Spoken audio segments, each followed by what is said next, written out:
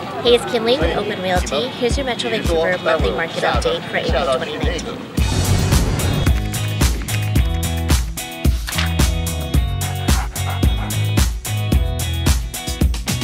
We're still seeing reduced demand and an increase in supply. There are 1,829 sales in April 2019. That's a 6% increase compared to the previous month. Now that's not a surprise because spring tends to be busier. However, if we compare this to last year of April 2018, sales have dropped approximately 29%.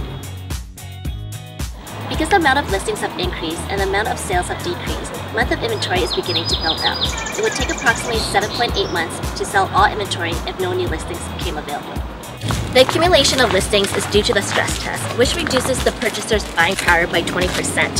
Sellers in this market have to be patient because of the stress test, and buyers have more options to choose from.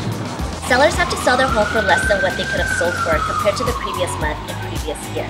Sellers, if you're thinking about selling, now is the time to do so, because you may not be getting the price that you want if you continue to wait. The benchmark price for apartments and townhomes remain the same compared to the previous month. There are some good deals out there if you're looking for detached homes. The benchmark price for detached homes decreased by 0.8% compared to the previous month. Buyers take action now because you're purchasing at a lower price compared to this time last year. For all property types, the benchmark price have dropped approximately 0.8% compared to the previous year. So buy the property now, hold it long term, and build equity. If you have any questions about Vancouver's real estate market or what this means to you as a buyer or seller, feel free to contact me anytime.